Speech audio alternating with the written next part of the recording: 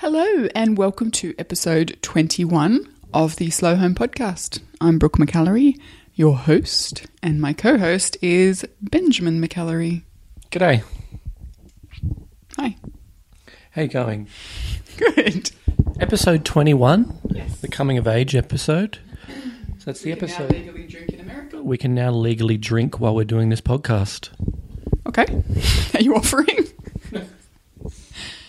So today we have a really cool conversation actually with Kelly Exeter, an Australian writer and blogger and various other but she and I had an awesome conversation a few weeks ago, which kind of tied into the theme that we've been dealing with over the last few weeks of whether or not slow living applies to people who have jobs or whether or not it's something that is solely kind of applicable and accessible to single income families. I know we've spoken a lot about it. And last week's episode, people have provided some really awesome feedback about the issue. Yeah, I think we've received the most amount of feedback to date from that Hostful podcast, episode number 20. If you haven't listened to it, I strongly encourage you to do so. And the feedback has been enormous, and we encourage more of it. And it's certainly something that we'll hopefully address in the next Hostful. But the beauty about this today's episode is that you openly talk about sort of anxiety and depression with Kelly, don't you? We do, yeah. Kel and I have had a really similar kind of trajectory, I guess, into discovering a slower, simpler way of life, even though her life looks quite different to mine now in that she works full-time on top of writing, blogging. She's an author. So our day-to-day lives are quite different now, but she goes into her story quite a bit in our conversation. But yeah, we've had a really similar kind of past few years, I think, and we talk about that a lot. I really love, I've read her blog, and I've read her sort of story, if you like, and can relate a lot to her and her husband's path and journey to find that, the whole myth of balance. But it's a very interesting conversation, and it is brought to you by our partners at Audible. It is. So if you would like to get a free audiobook and a free 30-day trial at audible.com, you can go to audibletrial.com/slow/slow, and you can get your free audiobook. One of the audiobooks that you could get would perhaps be Amy Poehler's Yes Please, one of my absolute favourite books of the last couple of years, something that I've referred back to a lot. So if you're interested in getting an audio version of that book for free, or any other book of your choosing, and there's about 180,000 of them on offer, go to audibletrial.com/slow. The Audible book, I think, is funnier than the book. I don't know. For some reason, I think both Tina Fey's and Amy Poehler's audio books are better in Audible form. Big call. Huge.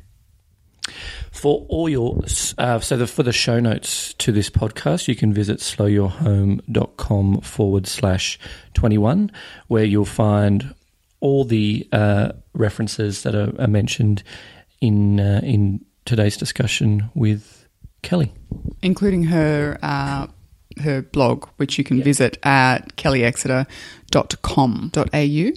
And in the words of my son Toby, enjoy the pogpast. Enjoy the podcast.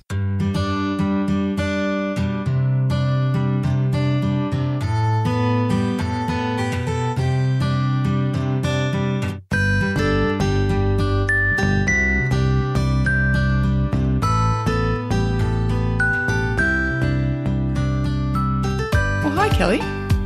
Hello, Brooke. How are you? Oh, great. Always great to be chatting with you. It is. I love catching up. We don't get to do it very often, so it's lovely to talk to you. Oh, I know. Thank you very much for joining me. It's a really good opportunity to chat with you. No, definitely. Yeah, as you say, we are on opposite sides of the country, so we don't get to see each other in real life. We get the odd email here and there, but no, definitely great to be able to chat.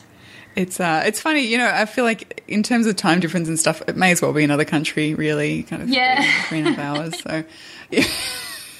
We are the most isolated, capital city in the world in Perth. So, yeah, it is, you know, being in WA, it is basically being another country. Yeah. It's, you know, I don't really think about Australia, the size of Australia very often, but when I realise that there's parts of the country that are 3 hours different in time, I'm like, oh, yeah, it's a fairly sizable part of the planet. Yes, indeed. It gets very annoying, that time difference, I'm sure. So jumping in, Ben and I were talking about you and your writing a couple of weeks ago, and he, you know, did some reading of your blog and your story, and he looked at me, he said, oh, I think you and Kelly are kind of the same person. It is scary. We are a bit like that. So often I read like something you've written on your blog and think to myself, my God, I could have written this. It is very, very similar. We're similar in how we think. We're similar in our journeys. And, it's nice. It is. It is nice to know that someone else out there is like me. Exactly. I don't feel quite so alone in my oddity. So, you know, speaking of your journey or your story, it's really very similar to mine. So if people have been listening to the podcast, you know, from the beginning, they might have heard a bit about it. But it's similar in a lot of ways. But we both came to the realisation that, you know, things needed to change drastically, kind of about the same time that we became parents. So can you tell me a little bit about that time in your life when things started to feel too overwhelming and you started to kind of struggle?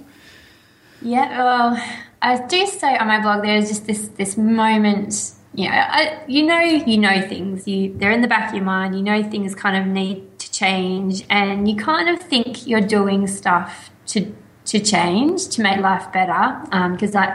So obviously like you, I was completely overwhelmed by life. I was stressed out of my mind, and for me, stress triggers anxiety, and then anxiety triggers depression. So I found myself at home one day. My husband had just taken our son off to daycare, and I was kind of meandering around the house basically in this kind of existing mode frame of mind. And I just had this thought into my mind that life would be much easier for my husband if I was not here, if I was gone, and it was kind of like, you know, I've had a friend who's she's tried to commit suicide before, and I remember saying to her, well, how could you do that? You know, how could you do that to the people that love you? And she's like, you know, you're not thinking about anybody else when you're in that mode. You're only thinking about yourself and the pain that you're in. And that moment in time for me really gave me an understanding of what she was talking about, because even though I was thinking, oh, life would be easier for my husband, what I was really thinking was life would just be easier for everyone if I wasn't in this world. And obviously that's not a rational way to be thinking. And it was a real wake-up moment for me, because, you know, that was the first time that kind of thought had seriously entered my head. And I knew that something really, really, I had to take drastic steps at that stage. So, I was, the reason I was overwhelmed is because, you know, I was running my own business. I didn't have any time off when my son was born. He was born on the 31st of July, and I was sending invoices from hospital the next day because I had to. I hadn't set up my business to operate without me in it. So even though I had guys in the office doing the actual work, it still fell to me to do everything else. So, of course, I was trying to be a mum for the first time. I was trying to, be everything to everyone. I was trying to be a great boss, a great wife, a great mum, a great daughter, a great friend, and, of course, feeling like I was doing none of those things well. And, and then eventually it just, I got into such a deep hole. I just couldn't see how life was going to get better. And I think that kind of sums up that moment in time, is when I reached that point of, I just think it'd be easier for Ant if I wasn't here. That told me, wow, you've reached a place where you really legitimately can't see how you're going to make life better. And, you know, I think you and me both are like this, in that we feel like we should be able to fix things. We should be able to fix ourselves. And that was the moment when I realised, okay, I'm going to need a bit more help. I can't get myself out of this by myself effectively. Yeah. I hear you. It's exactly the same, you know, situation as me, and my reactions were the same, and my wake-up call was very similar. And it's just that realisation that you can't, it's not necessarily something you can handle by yourself, because, you know, thinking I could handle everything by myself was part of the reason that I was so overwhelmed. Exactly. Yeah. And it's very frustrating. It's a big hit to the ego to find that out, that we can't fix everything, because we're fixers, you know. If there's something going on in other people's lives, like we can help. We can fix it for them. You know, within our families, we're the ones that keep everything on an even keel. So, yeah, it's a real big realisation and shock to the system to kind of have to admit, far out, I can't do this.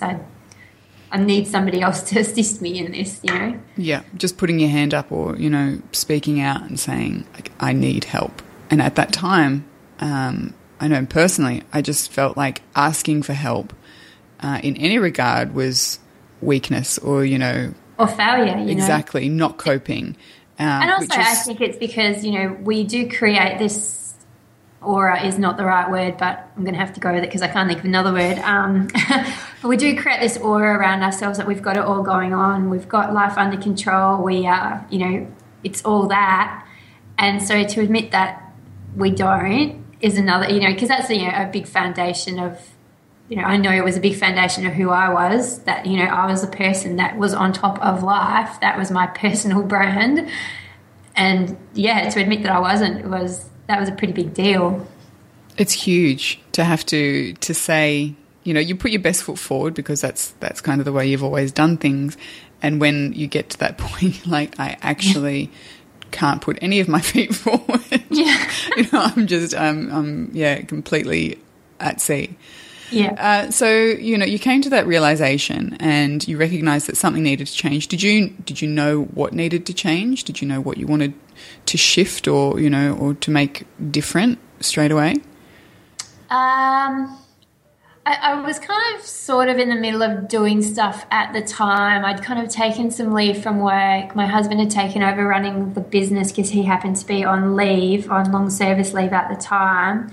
But what I had done is, so of course he sent me home to get better, and what I did at home was do more stuff, because that's my coping mechanism. That's how I feel like I'm contributing to the world. I wasn't, you know, so he sent me home to get better, and I couldn't deal with that help, and I had to feel like I was contributing to the household and the household budget. So yeah, I took on a whole bunch of other work that wasn't related to the work I'd been doing before. So I think that was the big thing at that moment in time, as well. I realised, oh my God, you're such an idiot. You know, you've just you've been sent home to rest, and you've just taken on more stuff. So, okay, you have to get rid of that stuff. So it took probably a better part of, and then also I got help. I started seeing a psychologist. So I had to go to my doctor and say to them, I think I need help, which is also a really hard thing to do. You just kind of feel like your doctor's going to roll their eyes at you and go, well, what are you talking about? You look perfectly fine, or, you know, you look like you've got it together, like, you know. So that was really hard. The very first appointment with the psychologist was really hard. I drove into the driveway and then just got seized by this massive, massive urge to just back the hell out of there and go. And I'm not too sure what I was frightened of. Again, I think probably admitting that I didn't have everything under control was a big thing. But also just I think I knew that it was just going to be a huge emotional toll downloading on this person, and because I knew I'd kind of locked away all the way that I had been feeling, and I knew that talking to her was going to bring that all up to the surface, and emotionally I just thought, I just can't deal. But I made it. I got inside. I did that first session. It was full on. I cried a lot. I was completely wrung out by the end of it. But it was funny. She said one thing it was interesting because she completely validated. I'd got in my head that, like, look, the way that I feel is how lots of people feel. Why? This is just life, isn't it? Mm-hmm. And it's kind of scary how quickly certain ways of thinking and living can become normal. So one of the things she did was completely validated that, no, this is not normal to be feeling like this, and it is something that you need help fixing. But the other thing that she said to me was that, Kelly, you are just exhausted, completely exhausted.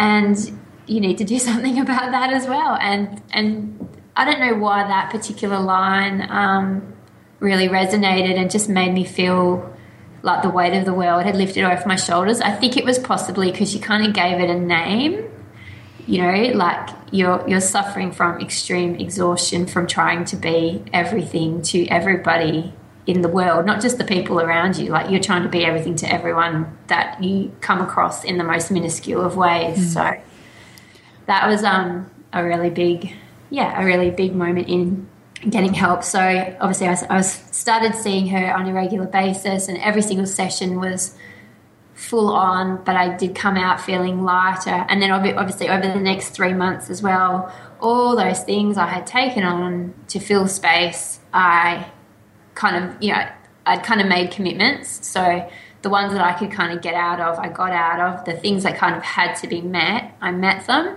but didn't take on anything new at all for 3 months, and just created space in my life, basically. So, and that's obviously something I'm very big on now, is what I call white space, and that's having room for shit to happen. Mm-hmm. Having room for, it's things like, obviously back in the day, like when I was at my worst, like every single minute of the day was scheduled. And, I think we've all been in that situation where we've got 1 minute to get the kids in the car, or, 2 minutes to get to that set of lights. And, you go to put your child in the car and they've got a poo nappy and you have to go inside and change that. And the 5 minutes it takes to change that completely detonates your entire day. So that was obviously not a way to be living life. So I created a lot of white space in my days to allow for these things to happen, because if that thing happened, 5 years ago, that was just, my whole day was screwed and my whole state of mind was completely gone. Whereas now, something like that happens, I've got time and space for it to happen as it should. Yeah, that's huge. The idea of having building buffer or white space into your day, and it just allows you that level of flexibility that you're like, I spilt my coffee, or, someone called just as I was leaving. Like, those sorts of things, while they seem really minor, to give yourself an extra 10 minutes to get out the door or whatever it is, it's huge, because when you're, like you said, when every moment of your day is scheduled, when every second is accounted for and you need to be somewhere, like that can work, I guess, if you live in a vacuum, like if you live by yourself and work by yourself. But when you add other people in, you've got children, you've got a partner, you've got pets, whatever, you've got people who are running late for a meeting. Like, when you don't live in a vacuum, which nobody does, it's impossible to run, like a machine, because there's just so many other factors. And to be able to build that flexibility, that time, that kind of just a little bit of gentleness into your day is massive. And it's interesting because when I first kind of got my blog's called A Life Less Frantic, and when I first kind of tried to find up that concept in my head, I was at the time very, very busy, and I thought, you know what? It's okay to be busy as long as you're intentional about it and mindful about it. And you can still live a life less frantic by embracing. So I used to say, it's about embracing the busy by living intentionally. And that kind of got a little bit turned on its head last year. I read a piece by a writer over here in Australia called Angela Mollard. She has a column in one of the big big newspapers, and she wrote a column about how when she lost her license, and what it did is it forced her to, she had to take the bus. So all of a sudden, like, she just couldn't be efficient about how she did things anymore because, you have to take a bus somewhere. It's going to take a lot longer to get there. You just can't fit as much into your day when you're reliant on public transport. And that was kind of a real moment for me because, so even though I'd dealt with my the stress, anxiety and depression side of things and I was quite happy, I was still overly busy and quite happy being busy, but my days weren't quite as finely scheduled as down to the minute, but they were still like everything was done as efficiently as possible. So I had to go to the shops. I didn't just go to the shops at be at home and then I'll go, I'm just going to dash up to the shops for 10 minutes and come back. Like, to me that was not efficient. So all my days were scheduled to be as highly efficient as they possibly could be. If I was going to the doctor, I would ring to find out if they were on time to make sure that I wasn't going to arrive there and then wait for an hour in the in the waiting room. Just things like that. Just so I could squeeze out an extra half hour of work or whatever. And once I read Angie's column, I just went, wow, this is space in your day, space to be inefficient, like being deliberately inefficient. That is quite a cool concept. I need to get on with that a bit. And so what I started doing was building deliberate inefficiencies into my day. So I would go to the doctor and I wouldn't call ahead. And if he was running an hour behind, I just took the opportunity to just read and relax. And I knew I'd kind of nailed it a bit when I remember being at the bank one day and there was quite a big, there was people doing long, complicated transactions. So by the time I got to the top of the line to do my long, complicated transaction, I'd been waiting a while and then it took a while to do what I had to do. And I remember the lady saying to me, gosh, I'm so sorry about how long this is all taking. I know you don't have time for this. And I actually kind of looked at her and went, I didn't say it, but I thought to myself, you know what? I actually do have time for this. And that was just the best feeling. I can't even describe it. Like, I got a little bit of a smug grin on my face, I have to admit, but it was just an amazing feeling to have time for things to not run efficiently. And that was, and since experiencing that feeling, it's helped keep me in line when, whenever it gets tempting to kind of stack up life again as we want to do. I kind of remember that moment and I almost think to myself, is this going to allow you to stand in line at the bank for, half an hour before it's your turn? Because if it's not, you can't do it. I love that. I love the deliberate inefficiencies that you build into your day. I think that's fantastic because so much of the stress that we feel is when things don't run as efficiently as we want or when they don't run to our terms or our schedule. That's where a lot of us find stress because, it's not in keeping with what we want from our days. But people often ask me, about the whole slow living thing. Can you be busy and slow at the same time? Yeah. And I think absolutely you can. I don't think there's like periods of busyness, intentional busyness. Work is busy. You have, a busy day, but there's busyness and then there's busy for the sake of busy. There's maintaining that level of busyness beyond what's necessary. And I think that's where the difference lies. You can have a busy, slow life. I was speaking with Carl Honore a few episodes ago, and he's a busy guy, but he's also a slow living advocate. Yeah, I listened to that one. I liked what he had to say about that because do you know what? I think it's the difference between being deliberately busy and being busy just because you can be. When you create that nice space and then you just go, all right, there's space there. I can feel that. And I think that's busy because you can be as opposed to, that, as you say, like you look ahead a couple of weeks and go, you know what, that week up there, that is going to be a bit full on, but I know it's going to be. And then you almost create space around that. Like, we've had a couple of quite overscheduled weekends, which I never, ever do, but they've just worked out that way. So this weekend we have 0 plans, and deliberately so, because I knew that those previous 2 weekends we've just had, we're going to need that buffer of this weekend where we have nothing, and it's amazing. Exactly. We're exactly the same. You know, I will have weeks where I'm up early every day to do interviews, but I'm aware of that, you know, and I think part of it is also being organised is not quite the right word, but, you know, like being organised enough. So aware. I think aware. Exactly. Yeah. I think aware is a really good word, you know, to just know what's coming and have systems in place that allow you to, you know, to work through that period of busyness as painlessly as possible. Yes. And then you get to the other side and you've got that buffer, you've got that quiet weekend, or you've got that Friday night where you don't do anything, or, you know, you say to yourself, it's okay that I'm going to sit here with a book and a glass of red wine and not do anything for 2 hours, you know, because that kind of stuff, that buffer, that I think that's really the key. And what you were saying before about the difference between being busy and being busy for the sake of busyness is, you know, filling that empty space just because.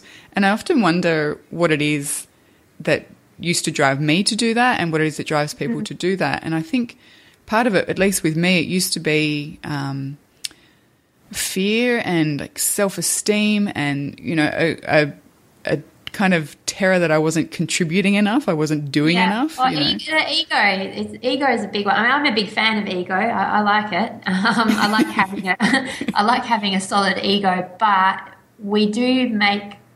I think I wrote about this a little while ago, where I look at decisions that I'm making, or I look at things that I'm being asked to do these days, and I just do a little check with myself that if the only reason you're saying yes to that is ego related, just have a think about it. Like, I'm not saying don't do it, but if it's the only reason, give it a second thought, because I think egos, I know for me, that's what fills space a lot over pretty much everything else. Yeah. Yeah, so, you know, it's kind of a self-importance thing. It's I think sometimes it's a liking to be liked thing. It's a liking to feel useful thing.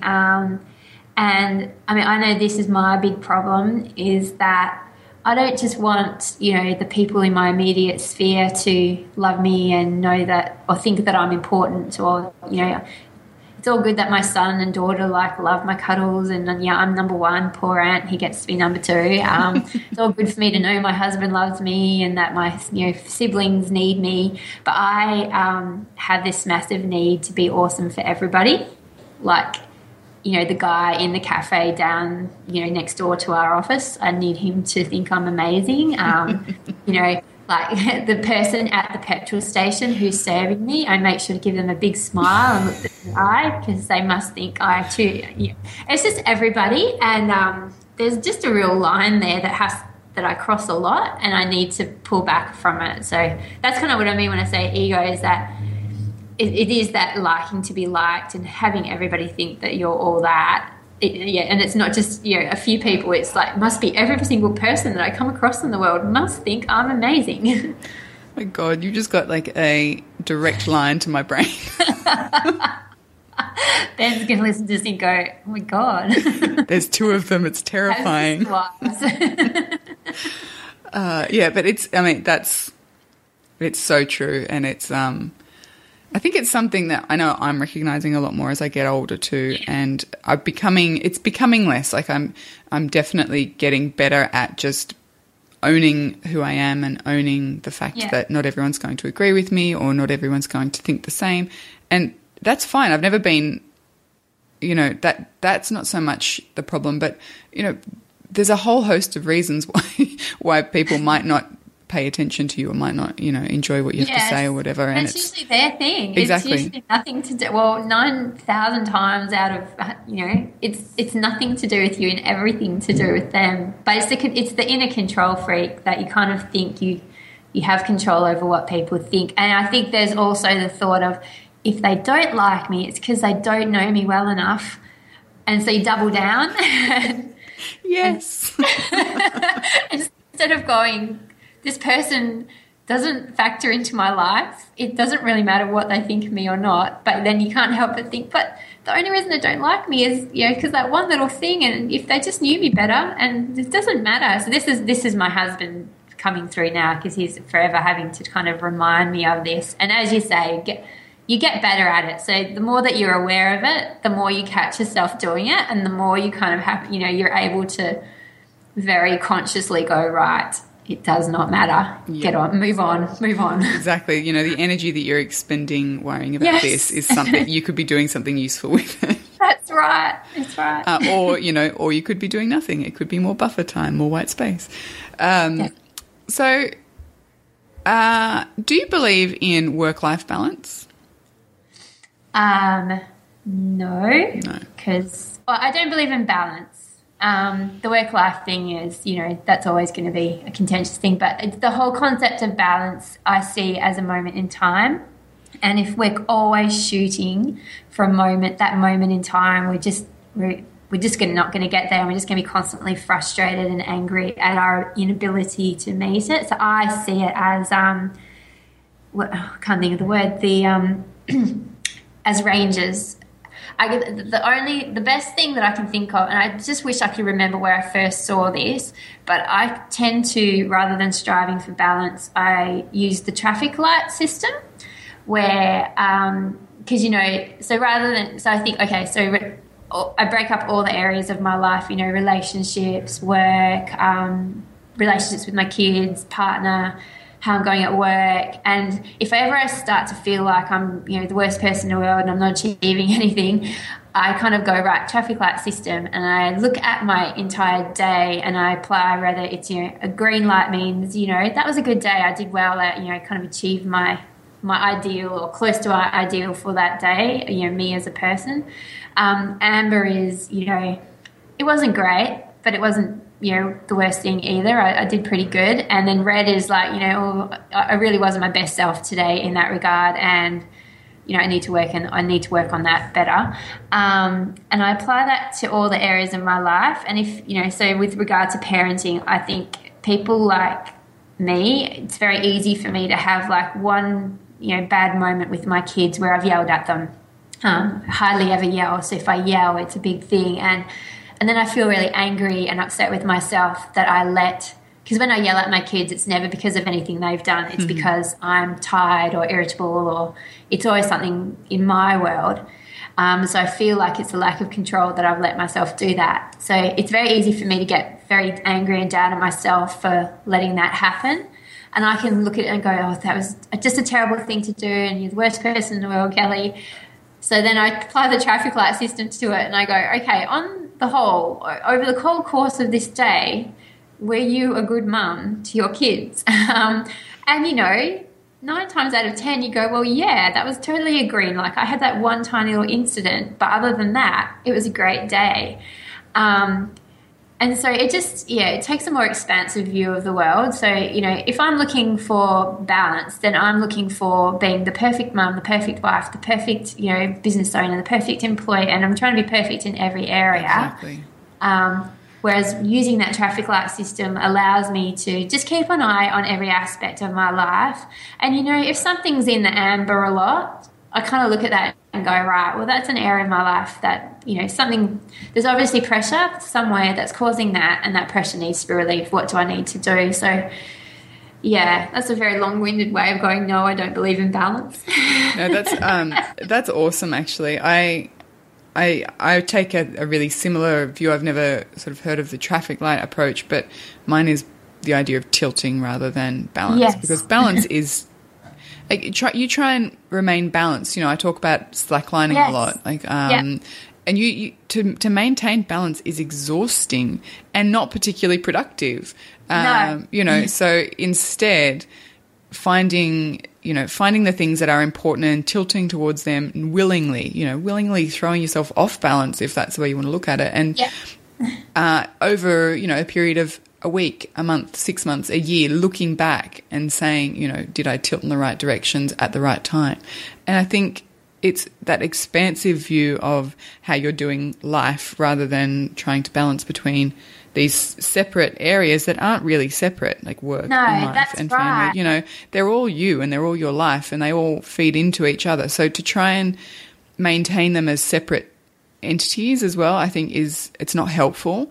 And I feel like that's where, you know, the feelings of resentment and frustration come into it when we're trying to maintain a balance that it's not helpful. Possible. Yeah, it's not at all. It's and that is that I think that's just the worst thing that anybody can strive for. And whoever coined that term, I know. Let's find them and hunt them down. Exactly.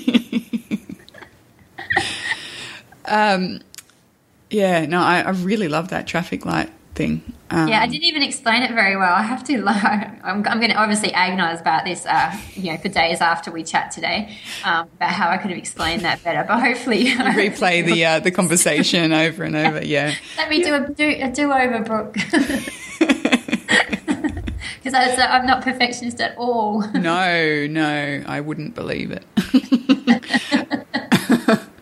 I had a really interesting conversation with one of my guests a few weeks ago who he runs a podcast called The One You Feed, and it's about the two wolves inside of us. Each of us has a good wolf and a bad wolf, and it's about choosing the wolf that you're going to feed, choosing to live a more meaningful kind of positive life. And I asked him if I thought that perfectionism belonged to the good wolf or the bad wolf. That would be a good question. Yeah, he had a really interesting answer, and he sort of said, well, first of all, I don't think the wolves are necessarily good and bad, but, maybe productive and unproductive or something like that. But he said, I think perfectionism really straddles the two in kind of an uncomfortable but necessary way and it's true, I think perfectionism is something that has had a really harsh impact on my life in some instances. Like, it stops me from doing things, it stops me from enjoying things, it stops me from feeling proud of things because they're not perfect. But then it's also responsible for getting stuff done and being good at things. Driver, isn't it? So it's interesting. I feel like my perfectionism probably has taken a back seat over the last couple of years, which I'm grateful for. It's allowing me to release more and try more and experiment more and not be so tied to results. And that's something that I'm usually comfortable with, not always, but it's usually a positive. But what about you? I mean, obviously it's part of you, perfectionism, but is it something that you embrace or dislike? My perfectionism mainly manifests in the way I spoke about before, the whole relating to people and trying to control the entire world into just thinking I'm amazing. So that manifested poorly when I was running our business, because I just felt like I couldn't just do a good job for our clients. I had to do an amazing job. I had to, if there was a miscommunication anywhere, it just killed me that I didn't anticipate that miscommunication before it happened and cut it off at the pass. And it's still, because I'm still, even though I don't run our business anymore, I'm still hugely involved in it. And obviously I'm in, my main interest in our business is ensuring that we are serving our clients in the best possible way. And I run a graphic and web design business, just to give some context for your listeners. So I do get very, very upset when someone's upset at us, because I think, there's something we should have done to anticipate that they might get upset about that and, put something in place to stop that happening. So that is something that I'm probably going to always be working on, but it's definitely something I've gotten a bit better at. Obviously Ant has a huge influence in kind of just giving me a look now and going, seriously, like, is that even vaguely in the realms of realism? What you're saying there? And I kind of look at him and go, yeah, no, it's not. It's the mind reading thing. Like, I try to read people's minds. It's a little bit my personality type. I'm an INFJ. You an INFJ? No, I think I'm an INS. I don't know now. Well, INFJs really have a deep-seated need to understand people. So it's that's our big driver in life, is understanding people and helping them organise their lives, basically. So I get very frustrated and upset at myself if I feel like I've missed the ball with understanding them, and that's the major area where perfectionism really ruins my life. and I've, it's a work in progress. I'm getting better, but it's a daily battle to stay on top of. Yeah, okay. No, I hear you. It's sometimes I feel like it's such an eye roll worthy thing to complain about too. I know. It's I'm sure there's people listening who are like, really? That's your problem. Yeah, God. I know, and it's a very, very. But I think it's the same. My husband's very practical, very So he's an ISTJ, so he's also he's a thinker, not a feeler. So he's very black and white kind of. That's how he thinks. Right. And so he just looks at how I think and he just does not understand it at all. And he just thinks that there is such a simple solution to how I think, and that is to just not do it. And so that's what I'm saying. So if anyone out there is just listening going, like, well, what is with you guys? Like, it's not that hard. Like, it is that hard, and you have to kind of be that way to get it. But it's just another thing that has to be worked on. It's we all have our things, and again, like I said before, it's awareness is the first step to kind of making it not ruin your life. Exactly, kind of being able to put it in its box and say, well, that's part of it, but that's not the whole picture. Yes, yeah, definitely. I'm just kind of mindful of our time, but there's a couple of questions that I wanted to ask. So do you work full-time? Yes, yeah, pretty much. So last year, so I kind of work full-time hours around, I've got, so right now this year I took an external role outside of our business because I needed to be able to draw a line in the sand. I was trying to work part-time in our business, and if anyone that owns a business knows, you just can't do that. It's quite difficult to do. You just get sucked back in. So I had to draw a line in the sand because last year was quite a tough year for me and for us. So I took an external role, and so effectively, during school hours while my son's at school 9:30 to 2:30, well, he's at school 9 till 3, but 9:30 to 2:30 is when I can work. I do my external role, and then kind of, around those, outside of those hours, I do a bit of stuff for our business, and also for my writing as well. So I am working pretty much full-time hours. Definitely but that's a definite improvement over last year where I was working greater than full-time hours with a child at school, and that was not good. Yeah. I mean, the reason I ask, I think you'll probably have some really interesting insights into this, but I get a bit of pushback from people about the fact that a lot of my guests who have adopted like a slower, simpler, more intentional life are either single income families or people who work from home part-time, and the kind of argument, which I completely understand, is that's not most people's situations. Yeah. So do you think that it's easier for people who are in that kind of situation where someone's working from home or they're part-time or a single income family? Do you think it's easier for that kind of situation to become about slow and simple living, or do you think that it's possible for people who are both full-time workers outside the home to also adopt it?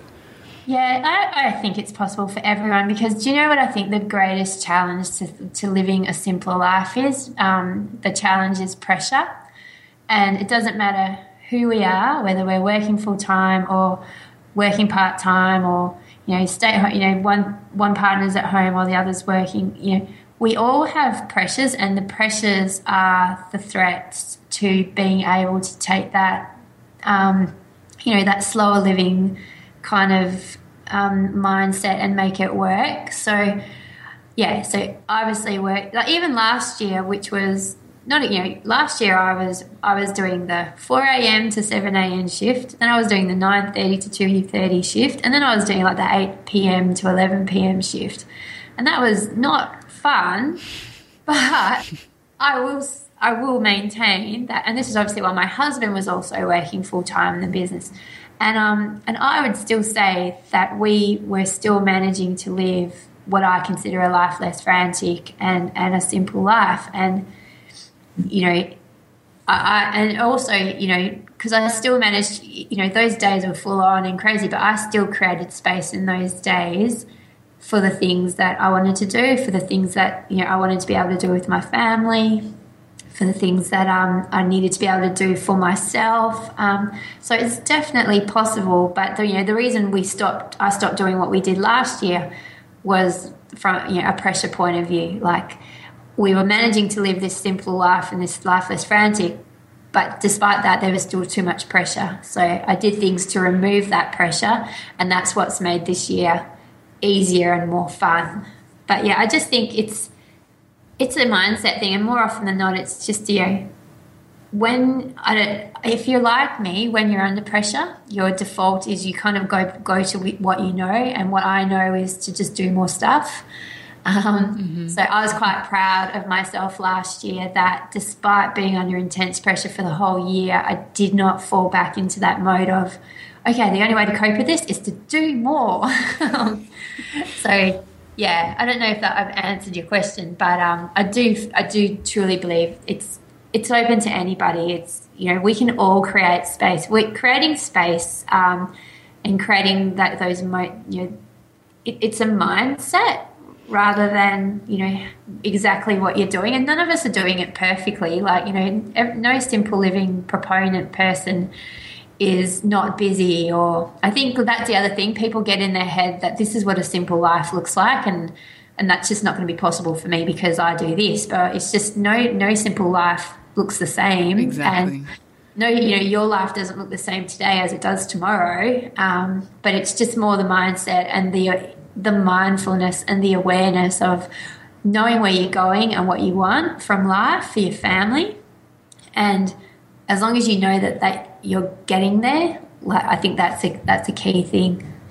Yeah, I mean, and that's always been my approach as well. It's not, there's not a set of rules, I think, that people need to follow, that, you know, life needs to look like this, or you need to own this many things, or, you know, your house can't be any bigger than this, or you can't, you know, I don't think that's not the point at all. It's about, you know, intention and the mindset. And I really do believe that even when you're busy, you can maintain a mindset of slow and simple. And it's about kind of you can still be a very busy person with, you know, a full life and cut out the things that aren't essential. And that's really what it comes down to, isn't it? Is being mindful about what is important and what is actually essential and important, and still doing those things, and then looking at the other stuff and going, you know, applying the just because I can do this doesn't mean I should kind of rule to it effectively. That's what I guess what I've had to do over the years.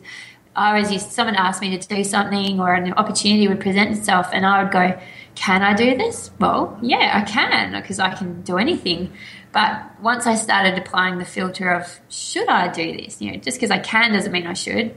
Should I do this? And I don't like using should a lot, but, you know, we all know we're not silly. We all know whether we should or shouldn't do something in our guts, and having the courage to go, just because I can do that thing, but I know I shouldn't, and I'm going to say no. I think that's a really big thing that anyone can do, and I think that's a real good foundation for a simple mindset. Yeah. I think that gut check is really important, and I think it actually becomes much easier to ask yourself, you know, what am I thinking? Should I do this? Shouldn't I do this? When you have in place some kind of why, you know, when you understand what it is you're aiming for, when you understand why you want to slow down or simplify or, you know, live a more mindful life, like what are you wanting to gain from that? And when you've got that answer, it might be because I want to work part-time. It might be because, you know, we want to travel more. It might be because my mental health is suffering or my physical health, whatever it is, you know. If you sit down and you figure out why it is that you want this different way of life, this slower, you know, simpler way of life, keeping that in the back of your mind when you ask yourself, should I do this? It makes it so much simpler to answer yes or no and be okay with the answer. You know, there's recently I've had to say no to a couple of things that I've really, like, on the surface of them, I've wanted to do them. Yeah. And that's, you know, it's been a difficult kind of thing for me to come to grips with, because I'm at the pointy end now. You know, these are real big decisions. Yeah. But when I ask myself, is it in keeping with my priorities? Is it in keeping with why we're doing this and why we started down this path in the first place? And if the answer is no, then that's my answer, and it doesn't necessarily make it fun to say no, but it makes it easier. It's not easy. It's a muscle, isn't it? Yeah. Yeah, I think it's funny. I went to Anthony and I went to a conference earlier this year, and it was funny because it was a kind of entrepreneurial, for people who own businesses type conference, and it was weird. I came away from that conference with real clarity about, I always think I've got real clarity about what I want from life, and that's just time with my family, like really quality time where I'm not distracted and vague, and I want to be there and be present with them. But this conference kind of helped me clarify that, okay, Anthony and I both work full time, and that's fine. But here's our goal: we don't want to open our laptops in the evenings once the kids go to bed, and we don't want to open our laptops on the weekends either. And once. And kind of sounds like such a simple thing to some people, but it was just something that we weren't being able to achieve. And then once I knew that, like once we got back from that conference, we did, we just tweaked a few things in our life. And so now each evening when the kids go to bed and I sit on the couch and we watch our favourite program together, and I won't say what it is because it's footy related, which is so lame. But we watch our one program, and then we go to bed, and that sounds like, really, that's your big deal kind of thing. But it is a really big deal for us to be able to do that, because we weren't before. We were both kids go to bed, and then we're both rushing to get back on our laptops in separate rooms and do a little bit more work before going to bed, and start again tomorrow and do the same thing. So even though life was not frantic and not full on and lots of white space and no rushing, and that was great, we still kind of didn't have that connection between us. And just being able to have that now. So again, now if again something presents itself and I think, should I do this? And then I kind of look at that, well, is this going to affect my ability to sit on the couch with my husband at night? And if it is, then no. Is it going to affect our ability to hang out as a family? Because, when you work full-time, your kids are in daycare and at school. We don't see our kids a huge deal during the week. So our weekends are hugely precious. So is anything going to affect, impact on those precious weekends? Then no. But, it's still hard. It is, yeah. But I think it's having that clarity. And I mean, you say like the goal of not opening your laptop on the weekends or at night is kind of a small, silly one, but I don't think it is. I think that's where the power of it lies, because that informs everything else that you do and everything that you say yes to or no to, and how you structure everything else so that you keep that time as precious, It's I think that's really it's like powerful. That non-negotiable, isn't it? Yeah. So I think we need to know what the non-negotiables in our life are, because that just makes things easier. Like, it still kills you to have to say no to, a really big deal kind of opportunity, but you'll know deep down in your gut that it's the right thing to do. And when you say no, you'll feel that lightening of, oh, okay. Exactly. I didn't want to say no. It was really hard to say no, but your gut tells you, yeah, well, that's the right thing. And you know immediately that it was the right thing. Like when I've said no just this past week, and I really hate saying no, but it's something that I've had to work on in small and big things over the last few years. And when I did, and I got off the call, I'm like, oh, that was tough, but right. And, But right, yeah. Yeah, exactly. Well, this has been fabulous. Thank you. Okay. I had a whole list of questions, and we got through, some of them, but I think it was just a great chat. I feel like, we're solving the world's problems. It's just like we went for a run together, and we did. Exactly. This is the conversations I used to have with my friends when we used to go for runs together. You do solve the world's problems when you do that. You do, yeah. So thank you for joining us. One thing before I say goodbye, you've just released a book on Amazon, I think. Your Best Year Ever. Yes. So should people just head to your website to find a link to that, or should they just head to Amazon? Yeah, I think if they just go, so it's just yourbestyearever.me.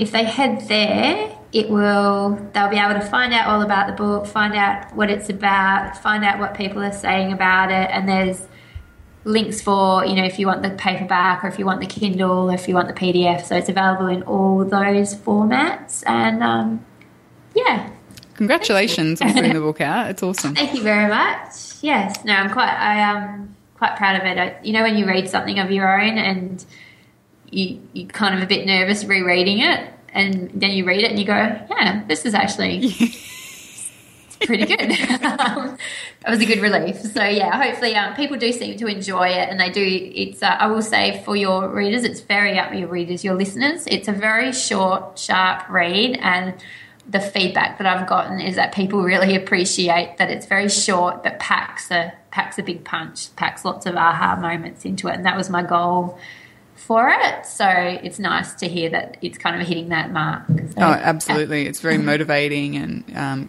clarifying too. I think you've got a way of writing things that cut right down to the core of the issue, and I think that's something that people will really appreciate, because it's a rare book actually that does that. We go back to the whole ego thing, and you pad it out an extra 200 pages just because it's more impressive to have a thick book, whereas your book is just positive and encouraging and supportive, but also very direct, and it just talks to what people want from life, and you provide really awesome insight into it. So I think definitely go and check out yourbestyearever.me and grab yourself a copy. Thank you, Brooke. That's quite all right. Well, I will talk to you soon. Awesome. All right. Lovely as always chatting with you. Thanks, Brooke. Kelly. See ya.